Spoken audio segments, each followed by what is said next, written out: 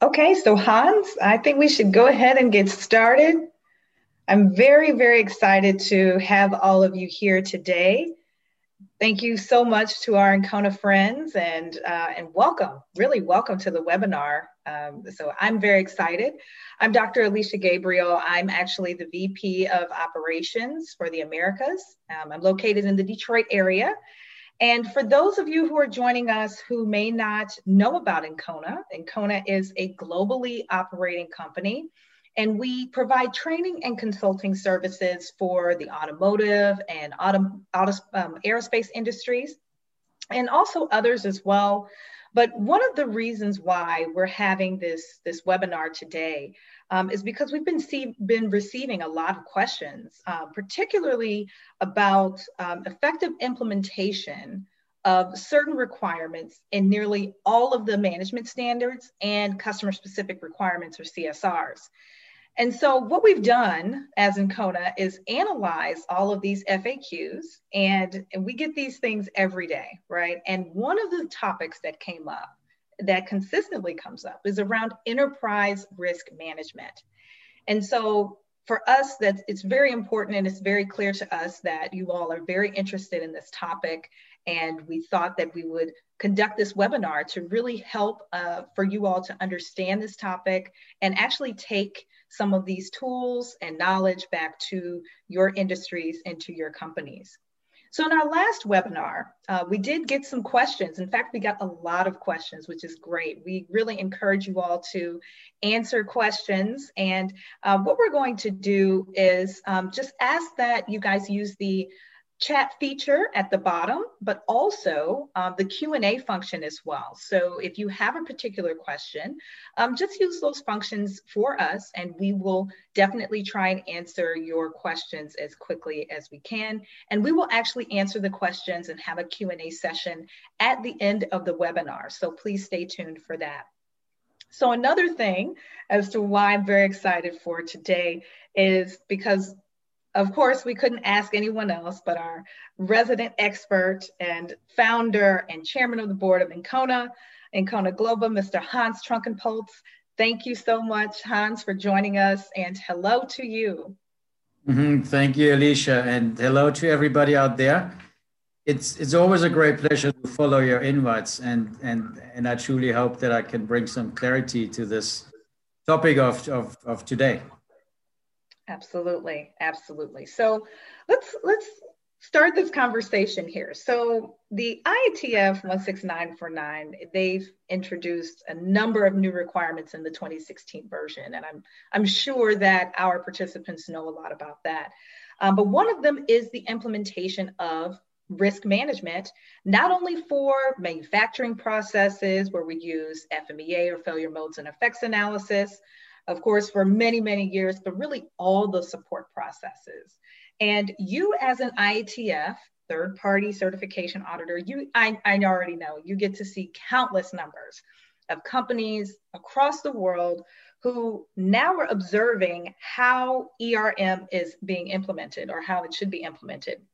So from your experience, can you share with us, can you share with all of us who are here in the webinar, what is the current situation around this particular topic?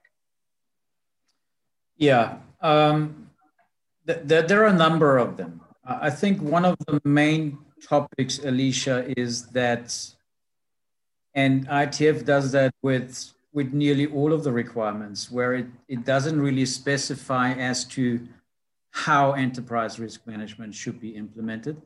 It tells the reader of the book, if I may call it that, just that you have to do it. But it's not very specific in how to do it.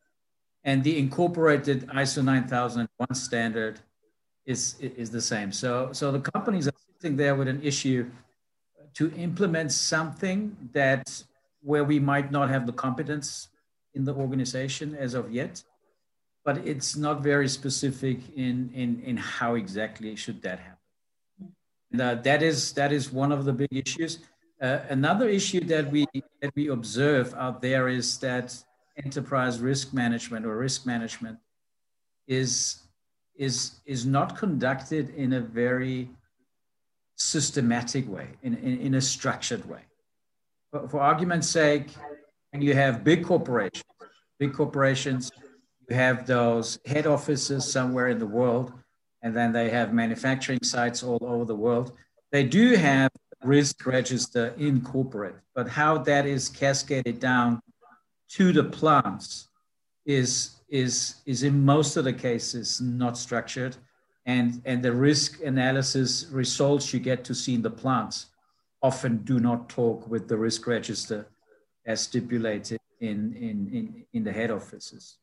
Another issue that I would like to bring up is that ITF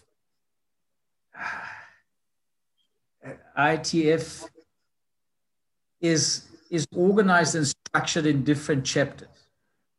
Okay, but in order to implement an effective enterprise risk management from the ITF standpoint of view, one needs to seek into several different chapters and connect specific requirements to one another to have at the end an effective enterprise risk management, which is possible, but it's a little bit tricky, and it requires really vast experience and knowledge within the ITF requirements book to get all those bits and pieces together.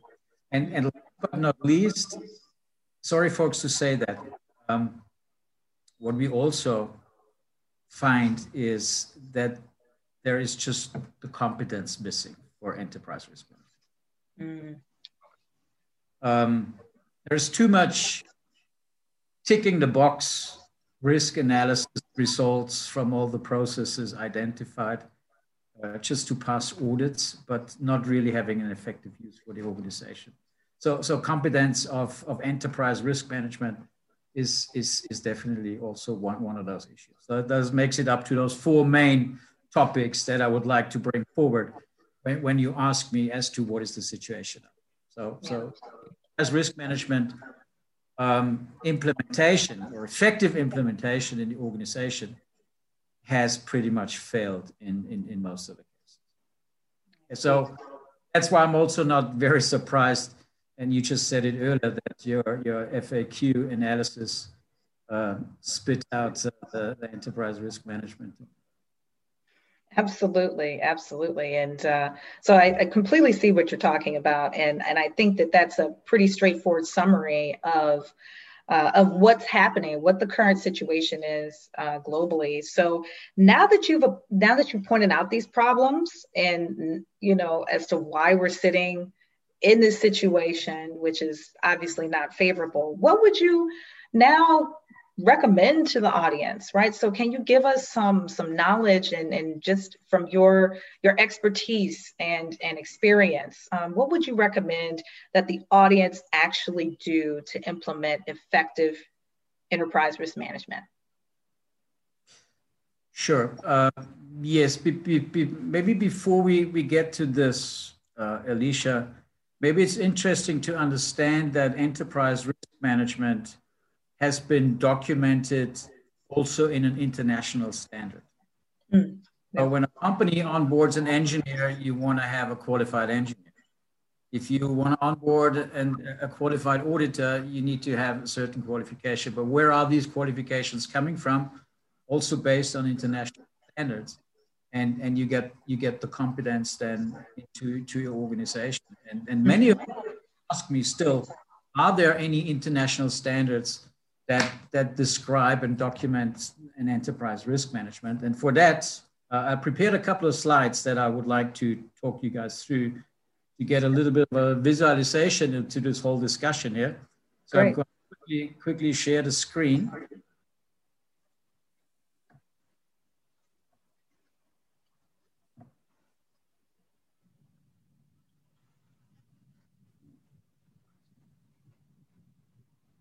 So,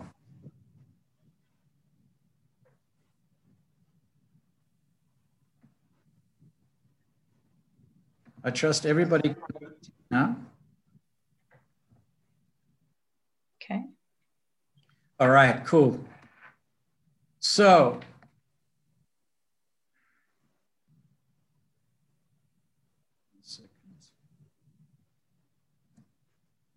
So there is an ISO standard 31000 that is an international standard that describes basically an enterprise risk management process. And the interesting thing, and this is how I put all these slides together here, folks, for you, is to get an understanding how we get that connection between this international standard and where do you exactly find it in terms of requirements within the ITF. And we're going to do this all together. But firstly, let's roll out how this ERM process looks like in the ISO 31000. It starts with establishing a content. That's basically your business DNA. So what product lines do you have? How many companies do you have? Do you have remote locations and all that?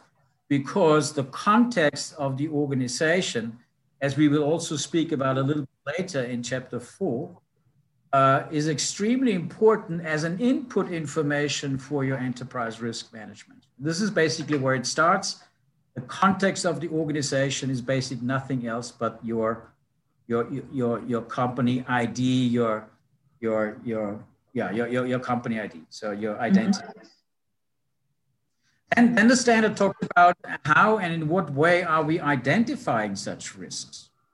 And so we apparently need some risk fields to be determined out of input information that the organization should provide. Then we analyze the risk. This is basically, the ones of you that are familiar with the FMEAs, Alicia, you just talked about that. Mm-hmm. Very good example, that risk identification would basically be the determination of failure modes, if you want to call it. The risk analysis would now be your cause analysis and your impacts and all that. And then your risk evaluation would be basically the rating of your severities, occurrence, and detections. And if you find that RPN, or in the new version, your action priority is too high, and the standard speaks about a risk appetite. If it's above your risk appetite, you then have to respond to the risk and put some actions in place, or risk mitigation in place. And then this process goes a lot further when it says there's got to be an effective communication and consultations between the departments from a head office perspective all the way down to a plant for the big organizations, or internally for the small and medium enterprises. And on the other side, of course, it needs a regular monitoring and reviewing of the process. And that's basically work as this international standard has defined an enterprise risk management process. And there's a lot of issues in there, or topics in there, that we will now have to find in the IATF requirement to get all the strings together to flow through the requirements and implement an effective ERM process. And many of them you will find, and I actually also documented in one of the slides the roadmap for that. And what is interesting as well, there's another international standard, Alicia. Okay. ISO 31010. And that is also a very, very interesting international standard, as it provides 24 different risk assessment techniques and methodologies. You would find here on the bottom here, you would find on the function analysis, it would say it provides 5 different methodologies. One of those 5 would be your, as you said, your PFMEA or your design FMEA, your FMEA in general. Because the ITF clearly talks about you should use methodologies to tackle the risk, bearing in mind what is the complexity of the process itself. Absolutely. Don't use an FMEA for each and every process and sub-process. So there's a variety of different methods one can choose from in order to assign the right methodology for the processes that you have. Mm-hmm. There is an international standard for risk assessment. However, and this is very important to address here. Everywhere we go and do these audits, we just find that there is insufficient competence to implement an effective enterprise risk management from from top down into each and every corner of the organization. Right. Right. Yeah. Very, very good. So, at least from my estimation, Hans, these look pretty straightforward. And these are international standards. They seem pretty straightforward. So my next question is, why haven't companies started to use these standards for the implementation or to drive that implementation? What could be the issue here? Alicia, I don't think I can answer that question as to why the organizations mostly fail to do so by having such standards on board. But what I can do for the audience is to explain the complexity, what it means, and where you find the requirements about risk in general in the IETF standard. And that leads me to the next slide here, where you basically see all the from chapter 4 to chapter 10. This is basically how the IETF is structured, and also the ISO 9001. And you have from starting from chapter 4, from the context of the organization, through your leaderships and planning and support and ops, to your performance evaluation and improvement, basically following that PDCA circle that probably all of you have heard about and probably also implemented in your organization. But if you have a particular look into in what chapters actually do we find anything that is related to risk, and this would be the result in every chapter. Yeah. And I must give everybody that, and that makes it challenging, because not in every chapter risk related requirements will be supportive for your enterprise risk management. And that is a complex thing to do to get this together.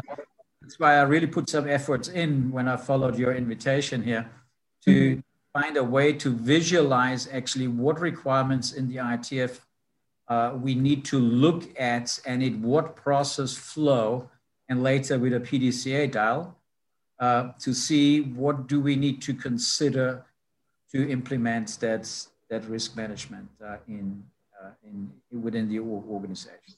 Okay, I just wanted one more slide from the back here. That is also part of the ISO 31000, and that's particular called the risk management drivers. So what kind of drivers are there present within an organization and around an organization that need to be considered when running a risk register through all processes within the organization? And the interesting thing is there is your internal drivers, which you can see in that circle in the center. And then it's accompanied by external drivers with financial risks, infrastructural risks, reputational risks, and marketplace. So often when we do risk assessment or risk management implementation as a consulting service from Ancona, we print exactly this slide and we plot it. So it's part of the workshop room where we sit together, as we are always using as kind of like of a checklist, if you want to call it that, once we go through all the processes, to understand which of the internal drivers and external drivers may potentially affect the process that I own as a process owner. We spoke about process owners during the last webinar last month.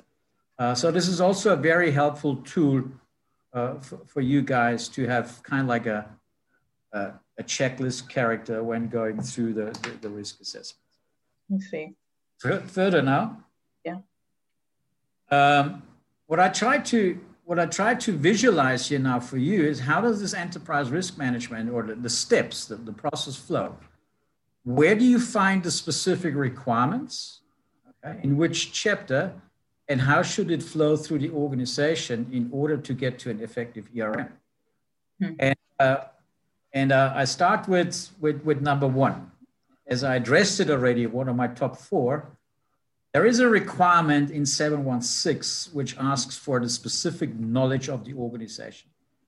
What this requirement actually wants to tell us is, does the organization identify and determine the necessary competence and knowledge that we need to drive our operations within our context? That's what it's all about. Right. And I put the requirement out here, and this is where we failed. Where especially in the second part or in the lower part of this requirement, where it says, when addressing changing needs and trends, the organization shall consider its current knowledge and determine how to acquire or access any necessary additional knowledge. And this is my point here. You talked about the 2016 upgrade of the ITF. Mm-hmm. It was indeed a new requirement. And of course, everybody read about this. And of course, nobody ignored it. But what should have happened is exactly what is stipulated here in this requirement is, are we determining that as a changing need? Are we having the necessary competence for ERM in the organization? And if not so, how do we acquire that? Right. And it can only be the case, and from all these audits, when we discuss enterprise risk management, I'm sorry to say, there's not much benefit from what we get to see. It's just ticking the box to pass an audit. And it's not based on a competence that we gain for the organization to drive it properly from head down, because enterprise risk management process owner can only be your top. Right. That must be a top down process. Okay. Yeah. That cannot be delegated to the process owners of the world and say, please do this for me. That is a heavyweight demand and requirement from the ITF, and can only be owned by the top dog of the organization. Right. Very top down. Mm-hmm. The second one, first, once we now gain that competence and knowledge for the organization, now that we understand as to what is risk, then we go into understanding the organization and its context. Because, as I said earlier in 4.1, so now you can see already you're swapping now from chapter 7 requirement into chapter 4. Mm-hmm. So to get this all together in a flow, this was my idea now for you to bring some clarity. The organization and its context. Also, what we get to see mostly documented in the quality management manuals is incomplete. And there is so much truth in that context definition when we talk about internal and external issues. I also prepared you some practical examples.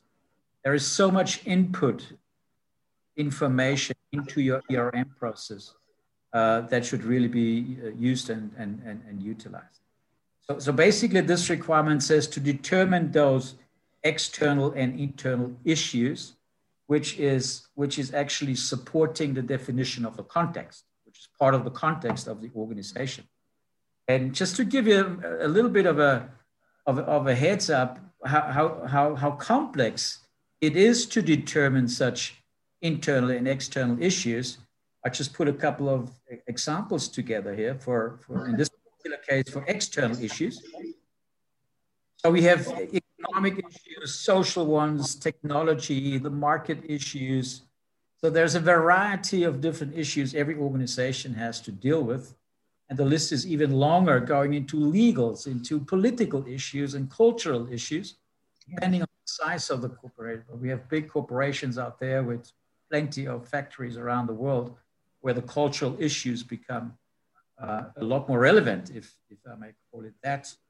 And also from the internal issues side, the human side. And there you can see in one competence that already talks with the clause 716, where we said, what is the competence that we need for the organization? Maintain processes within our business context. Resource management, organizational issues.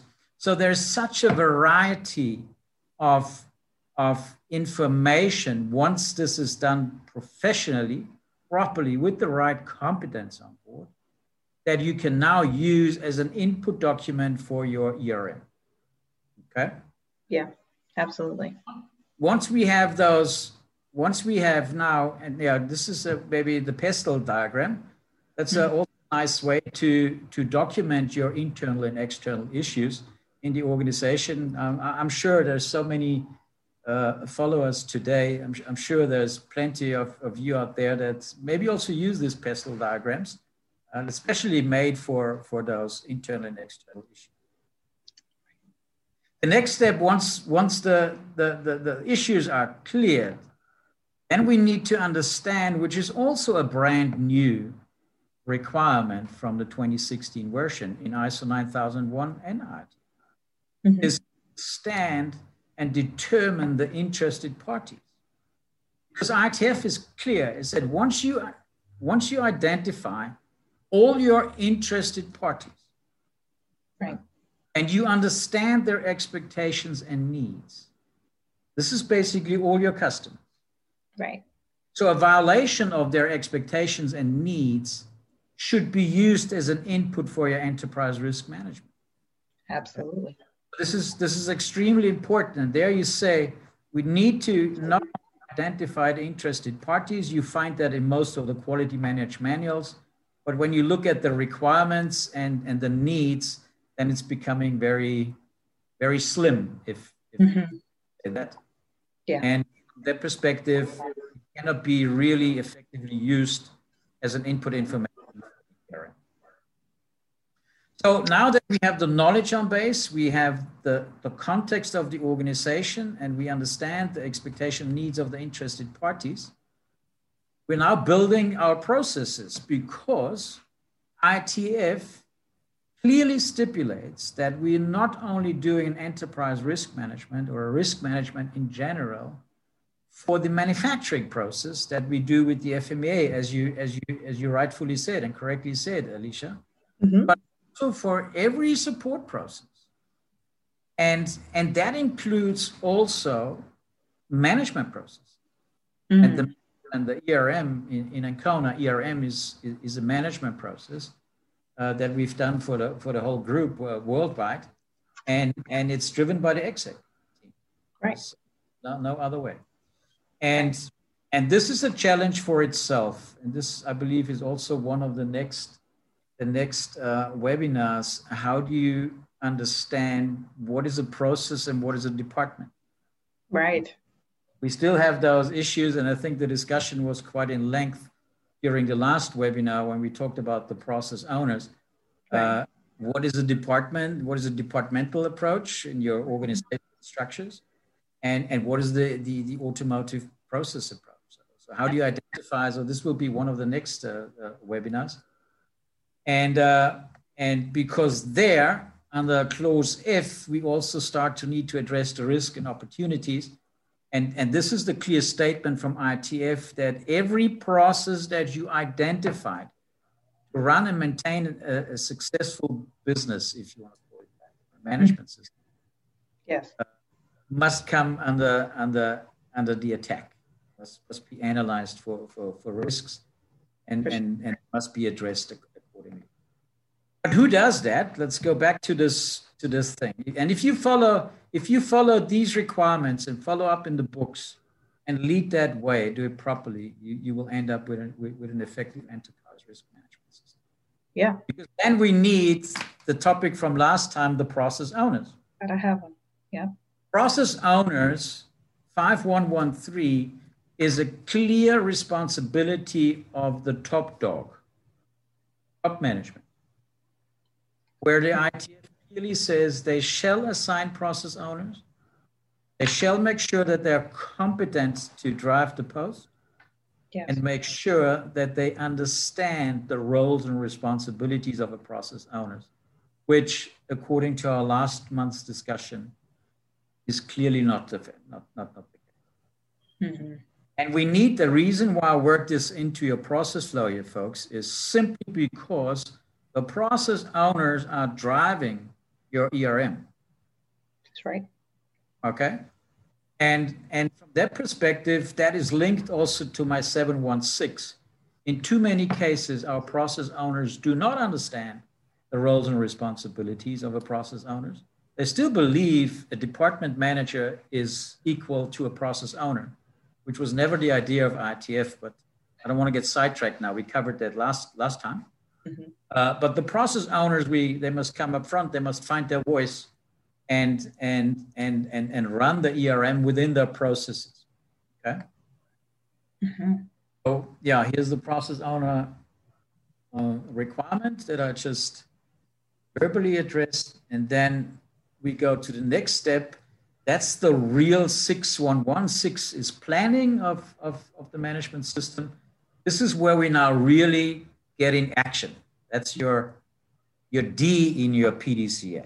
All right. So this is where it's happening, where we address the actions, where we do the analysis of the risks in the process owner's duties within their processes, and basically do the job. Okay. And here you can see it's part of the planning. The organization shall action to address these risks and opportunities within the processes that every process owner calls his own. Yep. So then, of course, according to the 31,000, and I'll show you that later also in the PDCA circle, you start to analyze and evaluate, because there's a lot of process data that you collect on a daily basis, right? Yes. So not only the ones that are related to risk, but to process performance, to OEE, to scrap rates, to rework rates, to quality issues in general. So the company is collecting and gathering data on a daily basis as the processes are talking to us every single day.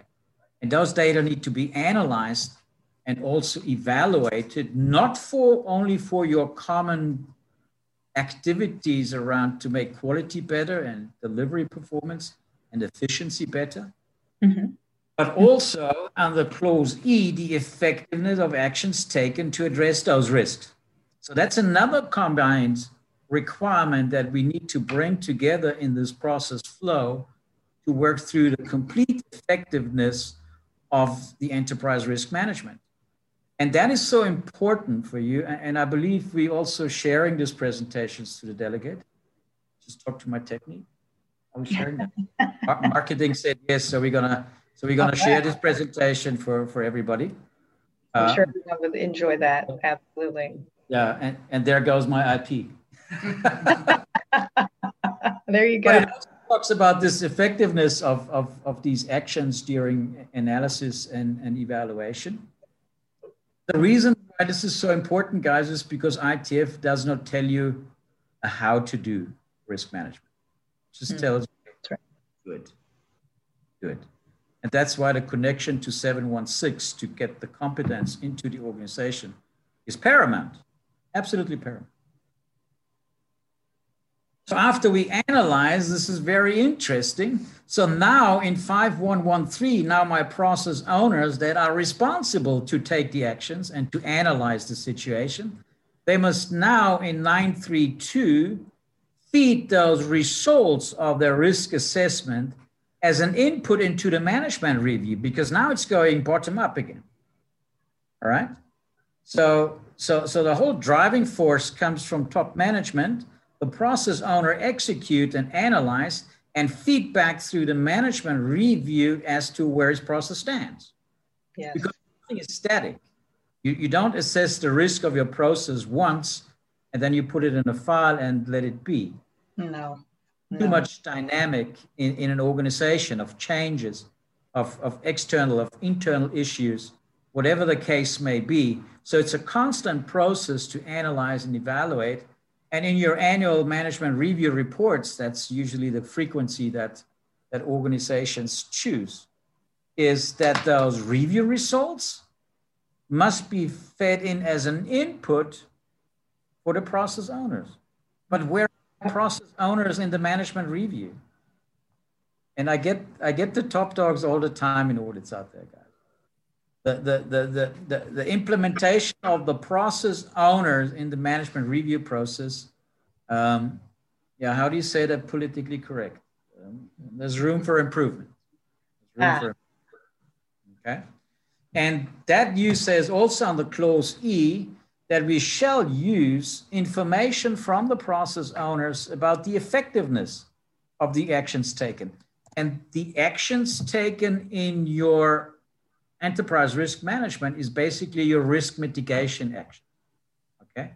And they should be incorporated everywhere in your management system, in your policies, in your procedures, in your contingency plans, in your work instructions, wherever the case may be, must be incorporated into your management system, which is also a requirement of the standard, as we will see later. And this is where it makes perfect sense now that we then, to close the PDCA cycle, we also run into Chapter 10, which is your typical nonconformity and corrective action requirements that you all know about. But look at the amount of different chapters you already covered here to get your ERM process together. We have Chapter 4, we have Chapter 5, we have Chapter 6, we have Chapter 9, and we have Chapter 10. And 10, yeah. So and this makes it tricky to get to the PDCA circle and to really get to this effective enterprise risk management. Yeah, yeah. From that perspective, we can see that here. So we're not only in this non-conformity requirement, we not only do your normal root cause analysis and corrective actions and containment actions. There's also two clauses which finalize now your PDCA circle in your ERM, which is updating the risks. Okay, nothing is static. So it comes out of the management review. So where do we need to update? And also make the necessary changes to your management system. Change your policies, change your containment actions, your procedures, your contingency plans, wherever you find your actions that you addressed in your management system, and make the necessary changes. And that is now in that PDCA cycle, your A. This is where you then act. Okay? Yes. And yeah. And from that understanding, I must, if you look at this slide here, I do give everybody that. So if you don't really work with these standards on a day-to-day basis, it can be a challenge, right? Absolutely. To everybody. And if you connect now all these requirements from the ITF, they're basically stipulating all the activities as I've showed you earlier in that ISO 31000 framework for enterprise risk management. So all the requirements are in the ITF. You just don't find them listed on one page under one chapter. You will find the requirements in different chapters that need to be connected. You don't have to do that anymore because we've done it for you now as we share the presentation. But this is something where you guys need to look into in order to drive that implementation process, effective implementation. As we stand, every organization that carries an ITF certificate is of course able to show you something. And they do. But if you have a closer look to that, it doesn't get us very far. That to me is too much ticking the box. And most of the times they even get away with it. So this is where ITF also has to reconsider. Yes. But if you really want to implement that, and that must be in everybody's interest, because risk also contains workplace safety, for argument's sake. So every process owner, every employee in an organization should have a natural interest to support and drive a risk management process, but it must be driven by the top dogs, by nobody else. And that, unfortunately, there's also different perceptions out there. Mm-hmm. The statement of mine. And that also causes a problem. So the challenge will be to apply this process flow, or this connection of different requirements that fit together for your effective enterprise risk management. We need the management buy-in. They need to understand that they are the champions for that.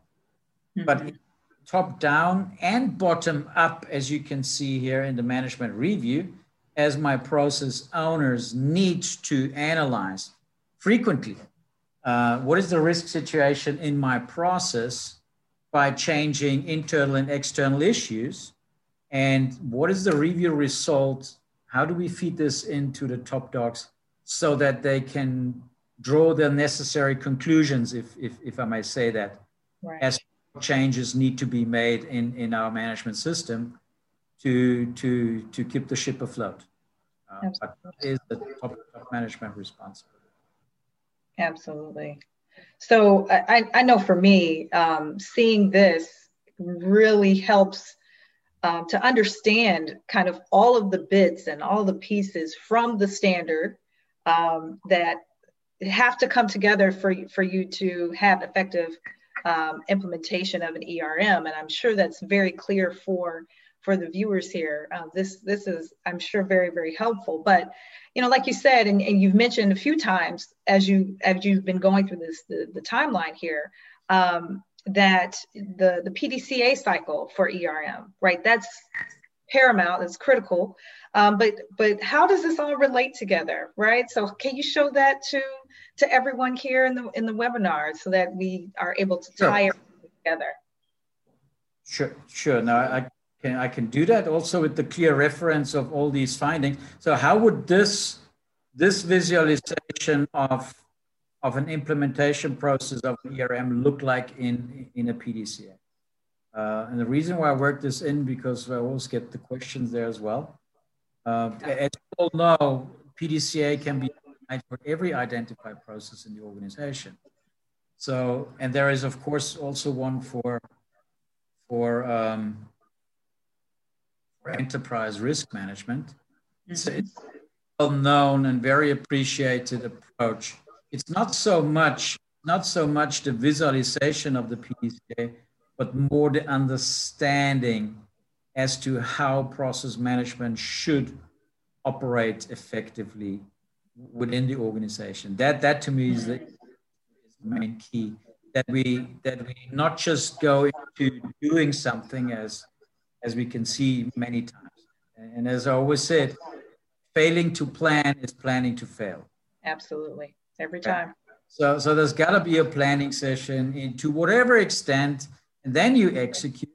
But then also after the execution, that you check the effectiveness and all the actions that you implement. Is that really effective and helping us to achieve our goals and targets? That's what it's basically about. Right. And then in the acting phase, once that effectiveness has been proven, then to adapt your management system and your policies and your procedures to create a new standard for the organization that needs to be compliant. Absolutely.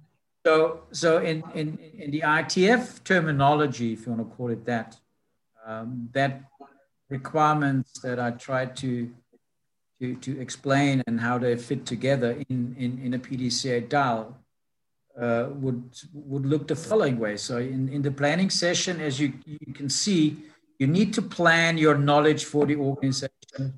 It is part of the planning to understand the context and the interested parties and get all the process owners, and also do the first part of addressing the action, which is the risk identification. But that's all planning phase, and the real doing now would now be to really analyze the risk and do the risk evaluation and run the risk response. Okay, the risk response, because and 31,000 makes that clear. You cannot operate and drive and run a business if you're not willing to take certain risks, because, and for a reason I didn't stress that opportunity part too much because we wanted to focus on the risk assessment. But if an organization is not prepared to take certain risks And the standard talks about this risk appetite. You don't have a certain risk appetite, you don't get to the opportunities. Right. And if you look, Ancona is currently heavily involved in, Daimler is just now launching the new C-Class next month, 2 months, the W206. Right, right. And they spend billions of euros for the development of this brand new vehicle. Mm. But if the market responds to this vehicle, you only see after launch, years later, after so much money being spent. So don't tell me they're not willing to take certain risks to get to the opportunities maybe of increasing market shares and stuff like that. So you need to have a certain risk appetite. You cannot, and you should not go, because your risk register would look like a wallpaper, but it's got to be a systematic approach and not just individual thoughts, I know something, and document it somewhere on a piece of paper. It should be done according to a system standard, and it should be done and followed with the same systemic steps in every process owner throughout the organization. That is the key. And then you check, of course, with your analysis. What I haven't worked in, but in 922, also the quality management system audits is part of checking the effectiveness of your risk mitigation. So I worked that into your PDCA file. And from that perspective, it finds its place, rightfully so. And then the management review inputs, and the management review such as is checking now the effectiveness of your risk mitigations. And if that is all done, so in your acting, you do now update the risks and the opportunities, and you change your quality management system. Right. So this is how a PDCA process would look like for your ERM, with relation to the necessary requirements that one needs to look at in the different chapters of the book, to take it from there. I can definitely say that this really is a comprehensive way to look at everything. And I'm sure that our participants have found this very helpful. And I know as someone who has, done IETF auditing and things of that sort, this type of information is critical to follow everything just individually, and making sure that we understand the parts of the standard that everything refers to. So thank you, Hans. I will say we do have a lot of questions. We have a few questions that have come in. So I'm going to stop everything right here.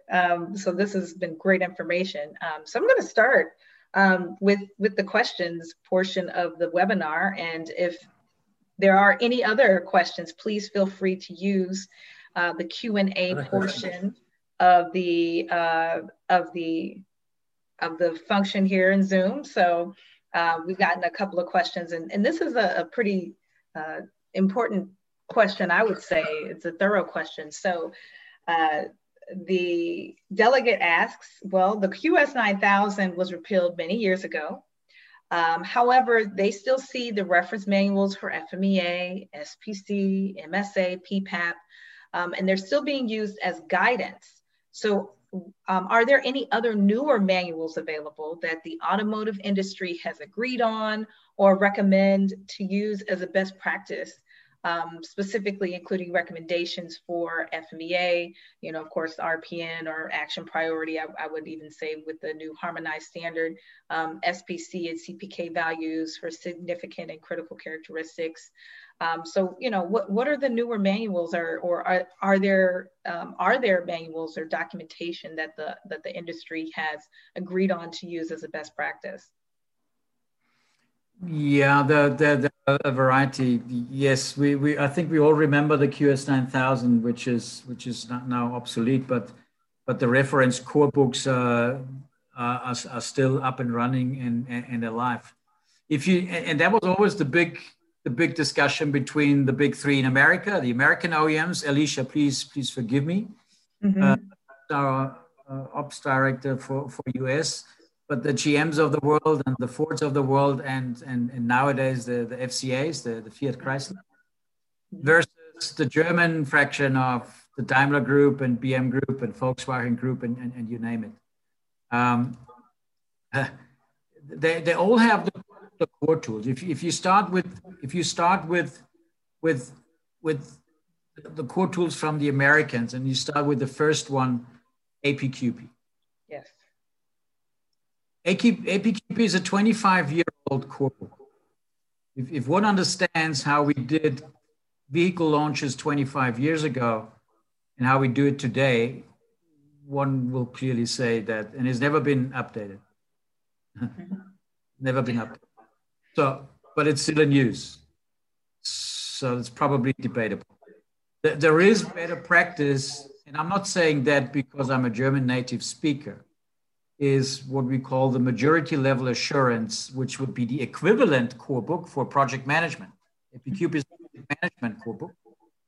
The MLA or RGA in German would be the counterpart of the German, which is on a newer state. It's a very interactive project management core tool between supplier and OEM or customer, I should say, which I would see definitely in front as more state of the art.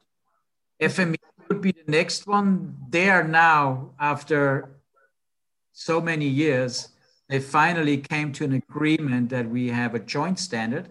It's now called the AIAG VDA FMEA core book.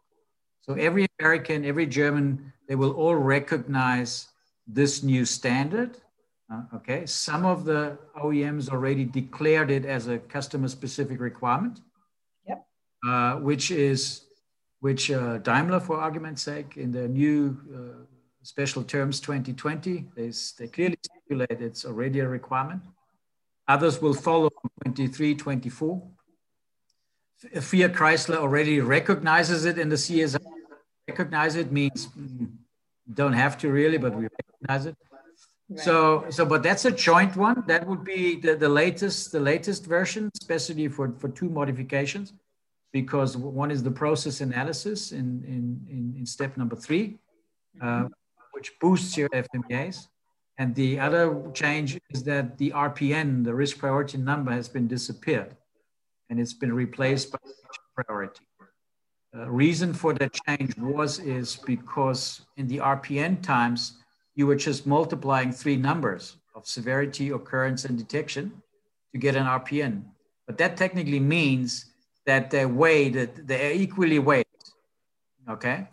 And the new action priority weighs the severity the highest, the occurrence second highest, and rightfully so the detection the third highest.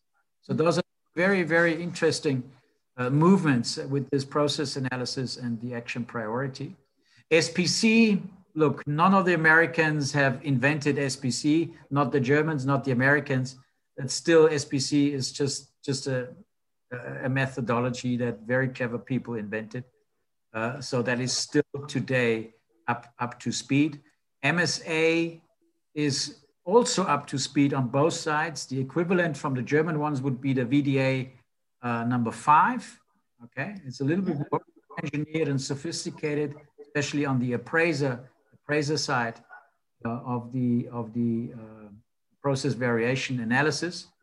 Right. And we have the PPAP. The PPAP is still ready to go. 4th edition, the counterpart from the Germans would be VDA 2. They're both sophisticated. The Germans closed the gap. PPAP was always in front of that. But one thing I would like to address is there's another VDA from the German side, which we don't have in the American side, is the robust production process. Look into this. This is an extremely, extremely powerful guideline in order to implement and maintain a robust manufacturing process. And the reason why they brought the attack is because we have a disconnect product design and manufacturing. The product design should be made for manufacturability, okay, under process capable conditions. Right. There's a disconnect between the design engineers and manufacturing. And this book helps also in that interface to provide a robust manufacturing process. That is something that I would really recommend. So it's a VDA guideline, a robust production process for PP. RPP, yeah. Yeah, absolutely. Okay, I hope that answers your question, Rolf. So thank you for that question. Another question that we see is, so this Surya has asked a question. So I would welcome your thoughts on how I can start a career in risk management. What are the tools required for this? And how can I show the employer the knowledge in the risk without having experience? Come to Ancona, right? Exactly. Yeah. No. Look. As I said earlier, what's in Syria? Enterprise risk management is not really a rocket science. It really isn't. It's just a very, very systematical approach by using certain input information, as we discussed, from the context, from the interested parties' needs and expectations and stuff like that. And it can be learned. For risk management, there's many trainings out there. We have enterprise risk management trainings and many other providers as well. So getting the knowledge and the competence is always a starting point before you execute something. That's clear. But there's sufficient qualification possibilities out there in the training market, not only with Ancona. So that is the kickoff point. And the second part of the question was two, I think. So just how do they get, or how do they show an employer knowledge and risk without having the experience? How do they show? Yes. So I guess my interpretation would be on my resume or in an interview, how would I show that I have knowledge in enterprise risk management and to manage these things, but I don't necessarily have the experience of showing that. So, I mean, my initial thought would be maybe, just if there are projects or things that someone's worked through that would indicate that. But Hans, give me your insight on how that might be able to be indicated. Well, there's a variety of different jobs where risk analysis is present. You may quality engineer, a process engineer, an industrial engineer. They're all with risk analysis involved, especially in the FMEA area. Business managers, or even staff that take care of that. Project management constantly in every different phase deals with risk management. So if you have your formal qualification around the 31,000 and the 31,010 and the FMEAs, those typical risk assessment tools, and you can show practical example in one of those fields, ideally project management, those are the kings because they understand the complete product life cycle from development phase of product, process development, launch phase, and serial life and end of production. And in every phase, you actively deal with risk mitigation in every design phase. So if you can show competence or experiences in one of those fields, definitely. Okay. So we have, we're going to take these last three questions, unless there are any other questions from our those who are watching from YouTube, but we have three more questions, so we'll get through those. So I see a question here from Haser or Aser Koch. And so the question is, as we all see, the world is in a transformation due to Generation Z. So they see a big risk in companies due to lack of knowledge transfer, experience sharing, weak mentoring to the new generation. So how do you evaluate this type of risk from your perspective, Hans? That is definitely a risk. But For sure. but here's the thing. And my ops team will probably not like me when I say that. Knowledge is freely available in the internet. The future of learning is not waiting till a department head says, I have one delegate that must go through an SPC or MFA or risk management training. That's not going to be future. We must be completely out of our minds to believe in that information age that we live in, that I need somebody to tell me what training I have to do. The future is, and we've done this very successfully with Daimler here already, what management will do in the future is to visualize the path. Visualize the path. If you do this competence sections and you qualify in these areas, you can become this. If you go this path, you become a process engineer. And then leave the responsibility to the people. We're in a complete wrong world, but in this transformation period that we are into an industry in digital age, Industry 4.0 work environment, and we're doing this since 3 years as Ancona geared up also to follow that digitalization part with our online training technologies and stuff like that. The responsibility of learning is yours, only yours. And knowledge is freely available. There is a reason why big company leaders, Elon Musk, I just heard, he said, academics? No, I don't, you don't need to present me any academical grades to work at Tesla. That's the past. They got different criteria, and I can see it everywhere. Criteria of onboarding is not so much the academical certificate. It's critical thinking and other criteria. But one thing you must know, my dear, gaining knowledge and competence is everybody's responsibility because knowledge is freely available. Mm-hmm. It is. We just need to change the perception. We must stop thinking, I cannot get qualified because my manager doesn't approve a CAPEX for a training. That's the past. We're done with this. And although I still see it in the organization, you are the driver. You are the driver of your career. And the knowledge is there.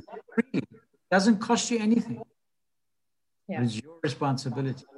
Absolutely. That's my 2 cents for this question. Absolutely. I hope touches it. Yeah, I hope that helps as well. I have another question. This is in relation. This is from FAMA. Is there a comprehensive list or outline of ISOs and risk management beside the ISO 31000 that you mentioned?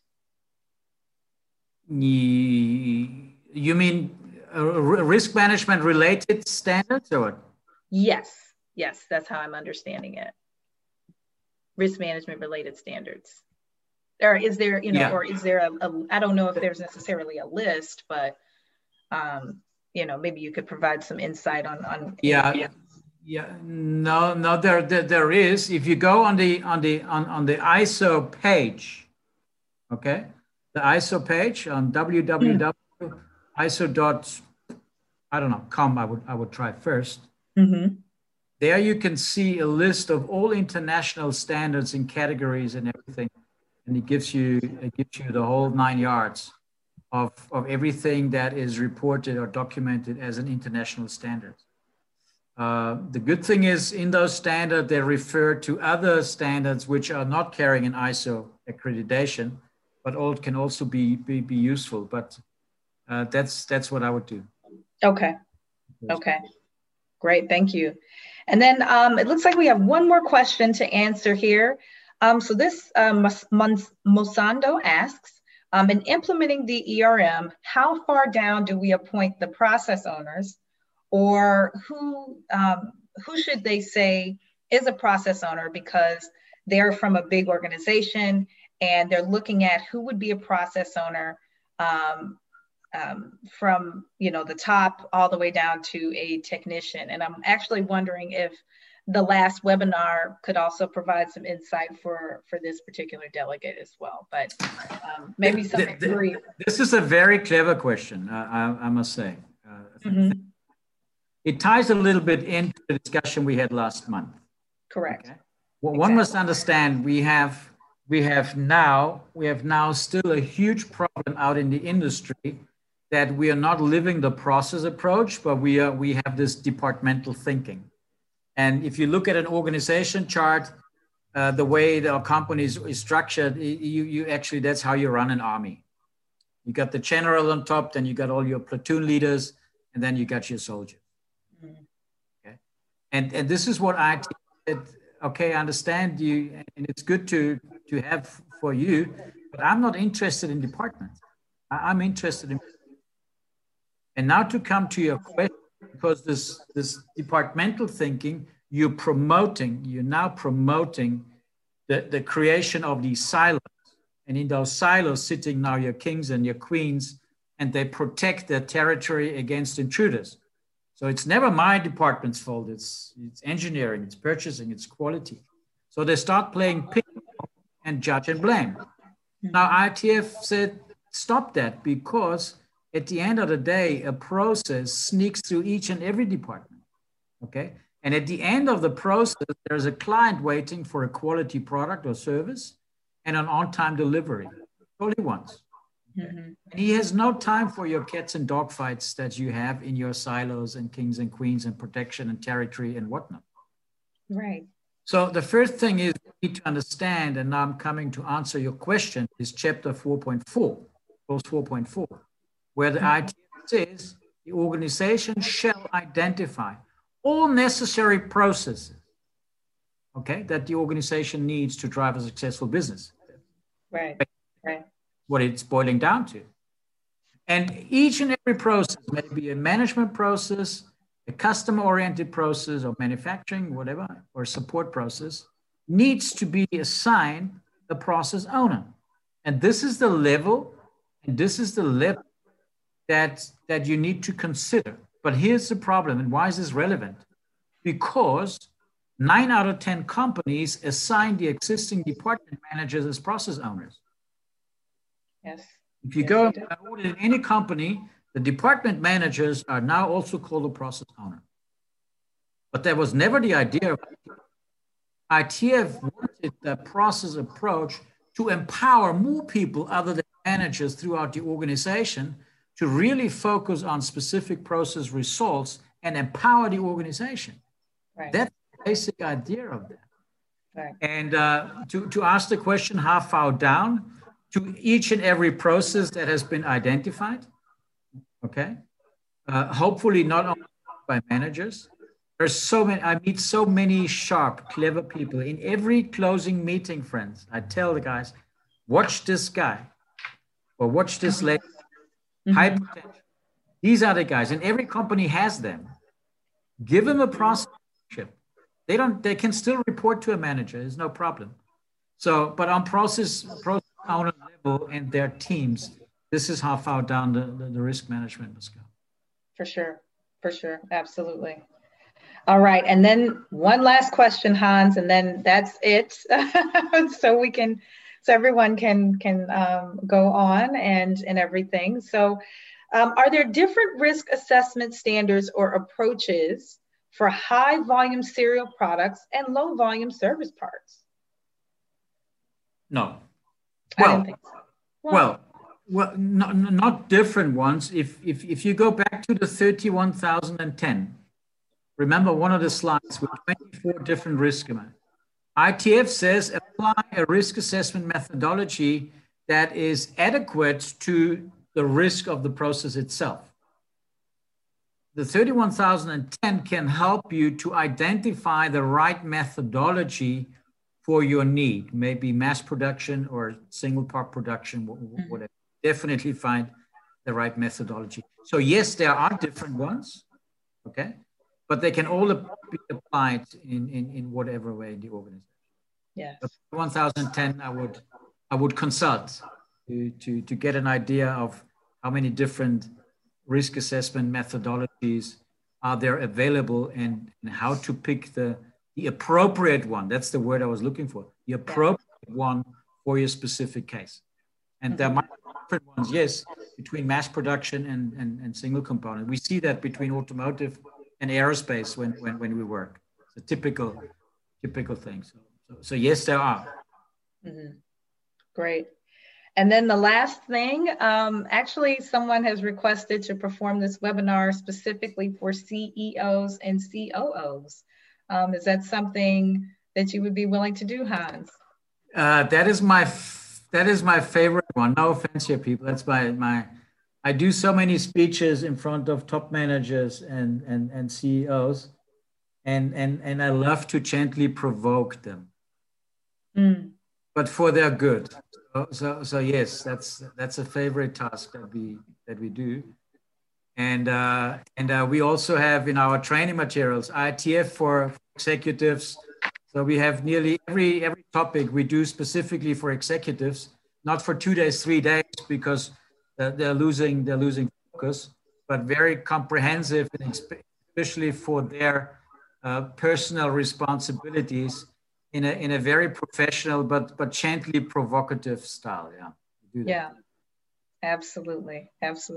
I know you get them, Hans. I know you do.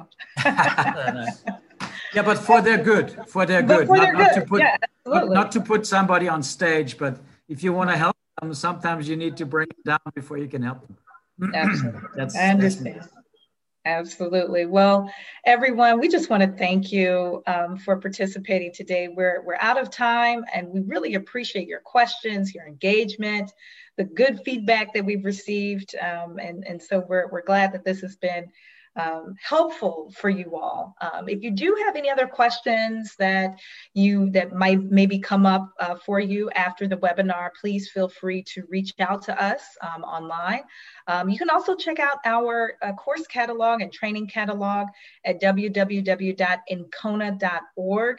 And you'll see that we offer plenty of trainings, workshops related to IATF, and we can really assist you through your process as you're implementing effective ERM. So I really wish all of you the best. Again, we really are just excited that we had so many participants today, and we look forward to having you participate in one of our training opportunities, and also seeing us at our next webinar. So that is actually going to be held next month, and if I'm correct, I believe it's May 18th. So please look out for correspondence on our LinkedIn page, on Facebook, and also on our website as well, so that you can get all the updates about our next webinar. So Hans, I'd also like to thank you for all of your knowledge and insight. This has been such a great conversation and great engagement with everyone. So thank you so much for that. Pleasure. Thanks, everybody. Enjoy the day. Absolutely. Thank you, everyone. Have a good day.